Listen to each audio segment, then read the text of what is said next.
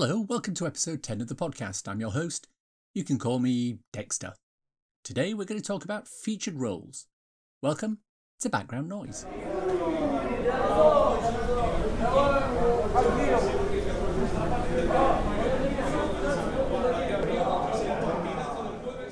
Weather is not your friend when you're working in the background.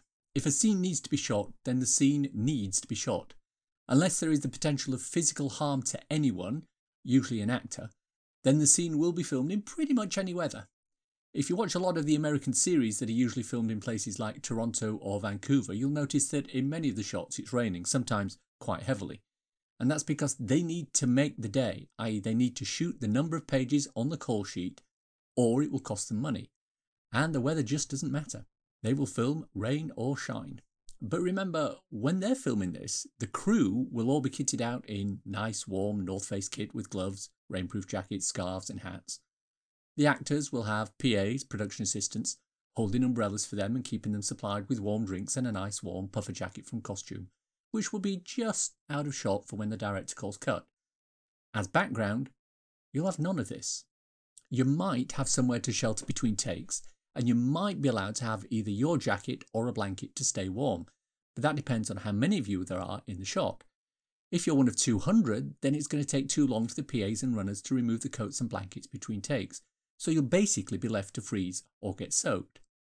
There have been numerous instances of background who suffered from exposure or hypothermia on sets because they weren't being looked after appropriately. I'm looking at you, Les Miserables. I worked on a film recently that was dramatising the Miss World competition and the controversies surrounding that year when there were protests, etc. at the event. Naturally, for such a big, expensive and important film, all expense had been spared, and we were filming at some local Lido within the M25. In February. The scene we were shooting involved a number of young ladies parading around in front of the judges wearing, literally, bikinis and high heels. I'll remind you again that this was February. I was an audience member, and I had a suit and a long jacket on, plus my thermals. I'm not going on set any time between about October and March without thermals, but I was still cold. The 10 young ladies playing the contestants were background, although in this case they would be what's deemed as featured artists. We'll talk about what a featured artist is a little later on in the podcast. Their only job during this scene we were shooting was to parade one at a time from left to right in front of the camera, wearing their bikinis and high heels, pause in the centre of the shot, do a twirl, and leave. The ambient temperature outside was about 6 degrees. It was cold enough that you really didn't want any skin to be exposed, without it being too cold that there was a risk of actual bodily damage to exposed skin. But these 10 girls had to brave the elements for several hours as we did take after take after take, with various camera angles and lenses. Now, in fairness, they were treated well. Prior to each take, they were all standing just out of shot wearing the long costume keep warm jackets I mentioned in an earlier episode, and they went across one by one to be met at the other side by a production assistant holding a warm blanket for them. Each girl was probably in the elements for about 45 seconds. They were looked after extremely well, but it is worth remembering that this scene would have to be shot regardless of the weather, even if it was below zero. Production have to keep to their schedule. Stay tuned for a story about a background who got more than he bargained for on his first day on set. Today's main topic is featured roles. Now remember, as a background, you're doing your job really, really well if people subconsciously know you're there, but they don't see that you're there. They should be focusing on the story, the actors, the emotion. If they're distracted by someone in the background hamming it up and acting all Rita Hayworth, then you've failed your job. But occasionally there are times when your presence in a scene needs to be noticeable, and that's what's called a featured role. A featured role is anything you do in a scene which would materially alter the scene if you were not doing it, and that's a key definition. There are many background artists who seem to think that just because the camera has seen them a lot, or they were standing by the main actor, they were featured. I had a friend in the business who did a World War II film starring a major Hollywood A-lister directed by another major Hollywood A-lister. No, not that one, the other one. And in one scene, he's sitting at a table slightly behind the main character and his leading lady. He appeared in all the publicity photos and it became quite a famous shot. But he wasn't featured in that scene. He just happened to be in the right place at the right time. He got the exposure and the publicity, but absolutely no money. Well, no extra money. If he wasn't there, nothing would have been materially different about that scene. They could have replaced him with any of the other background actors on the shoot and nothing would have changed. So screen time and proximity to the actors does not determine if you're featured. Let me repeat the definition. A featured role is anything you do in a scene which would materially alter the scene if you were not doing it. So let's go through a couple of typical things you might do in a scene and see if they can be considered featured. Number 1. Walking across the back of the shot. Nope, not featured. Number 2. Crossing in front of the main actor between the actor and the camera. Nope, not featured. Number 3. Standing in a group of people having a chat as the two main actors pass by next to you. Not featured. Number 4. Sitting at a table with an actor having a conversation before the actor stands up and leaves. Yes, absolutely featured. Number 5. Being the main actor's co-counsel as he prosecutes someone in a courtroom scene. Yes, featured. Number 6. Answering a line of dialogue asked by the actor. Oh yes, absolutely featured. Number 7. Opening a door and leaving a room as the actor comes in through that door. No, not featured. See the difference? If there's an interaction specifically with an actor and the scene would play out differently if that action didn't occur, then you're probably featured. If you're just there to fill out the scene, maybe not.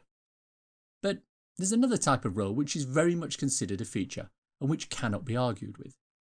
It's when the scene involves you and no other actors. Let me give you an example. Assume the scene is that you're a newspaper reporter. Your action is to walk up to a door, knock on it, wait for a response and, hearing nothing, slip a piece of paper under the door. There are no main actors in the scene. You might be the only one there, or there might be other background artists in the scene. And if the action you carry out is integral to the scene and without it the scene would be materially different, then you're featured. The example I gave earlier on with the girls at the Miss World contest parading around in the bikinis, they were the only ones in that shot. They were absolutely featured. Now in film, and especially in television, they tend to get background in to do things like this, and the main reason is cost. If they get a quote-unquote actor, then they need to go through the casting process, through the agents.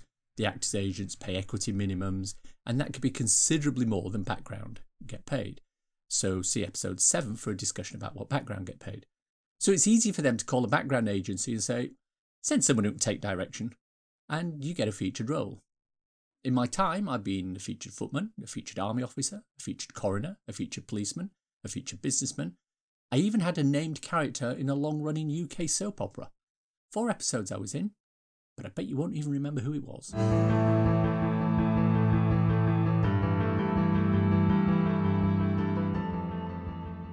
I worked on an historical drama a few years ago. In one of the scenes, the setting was what's called a molly house.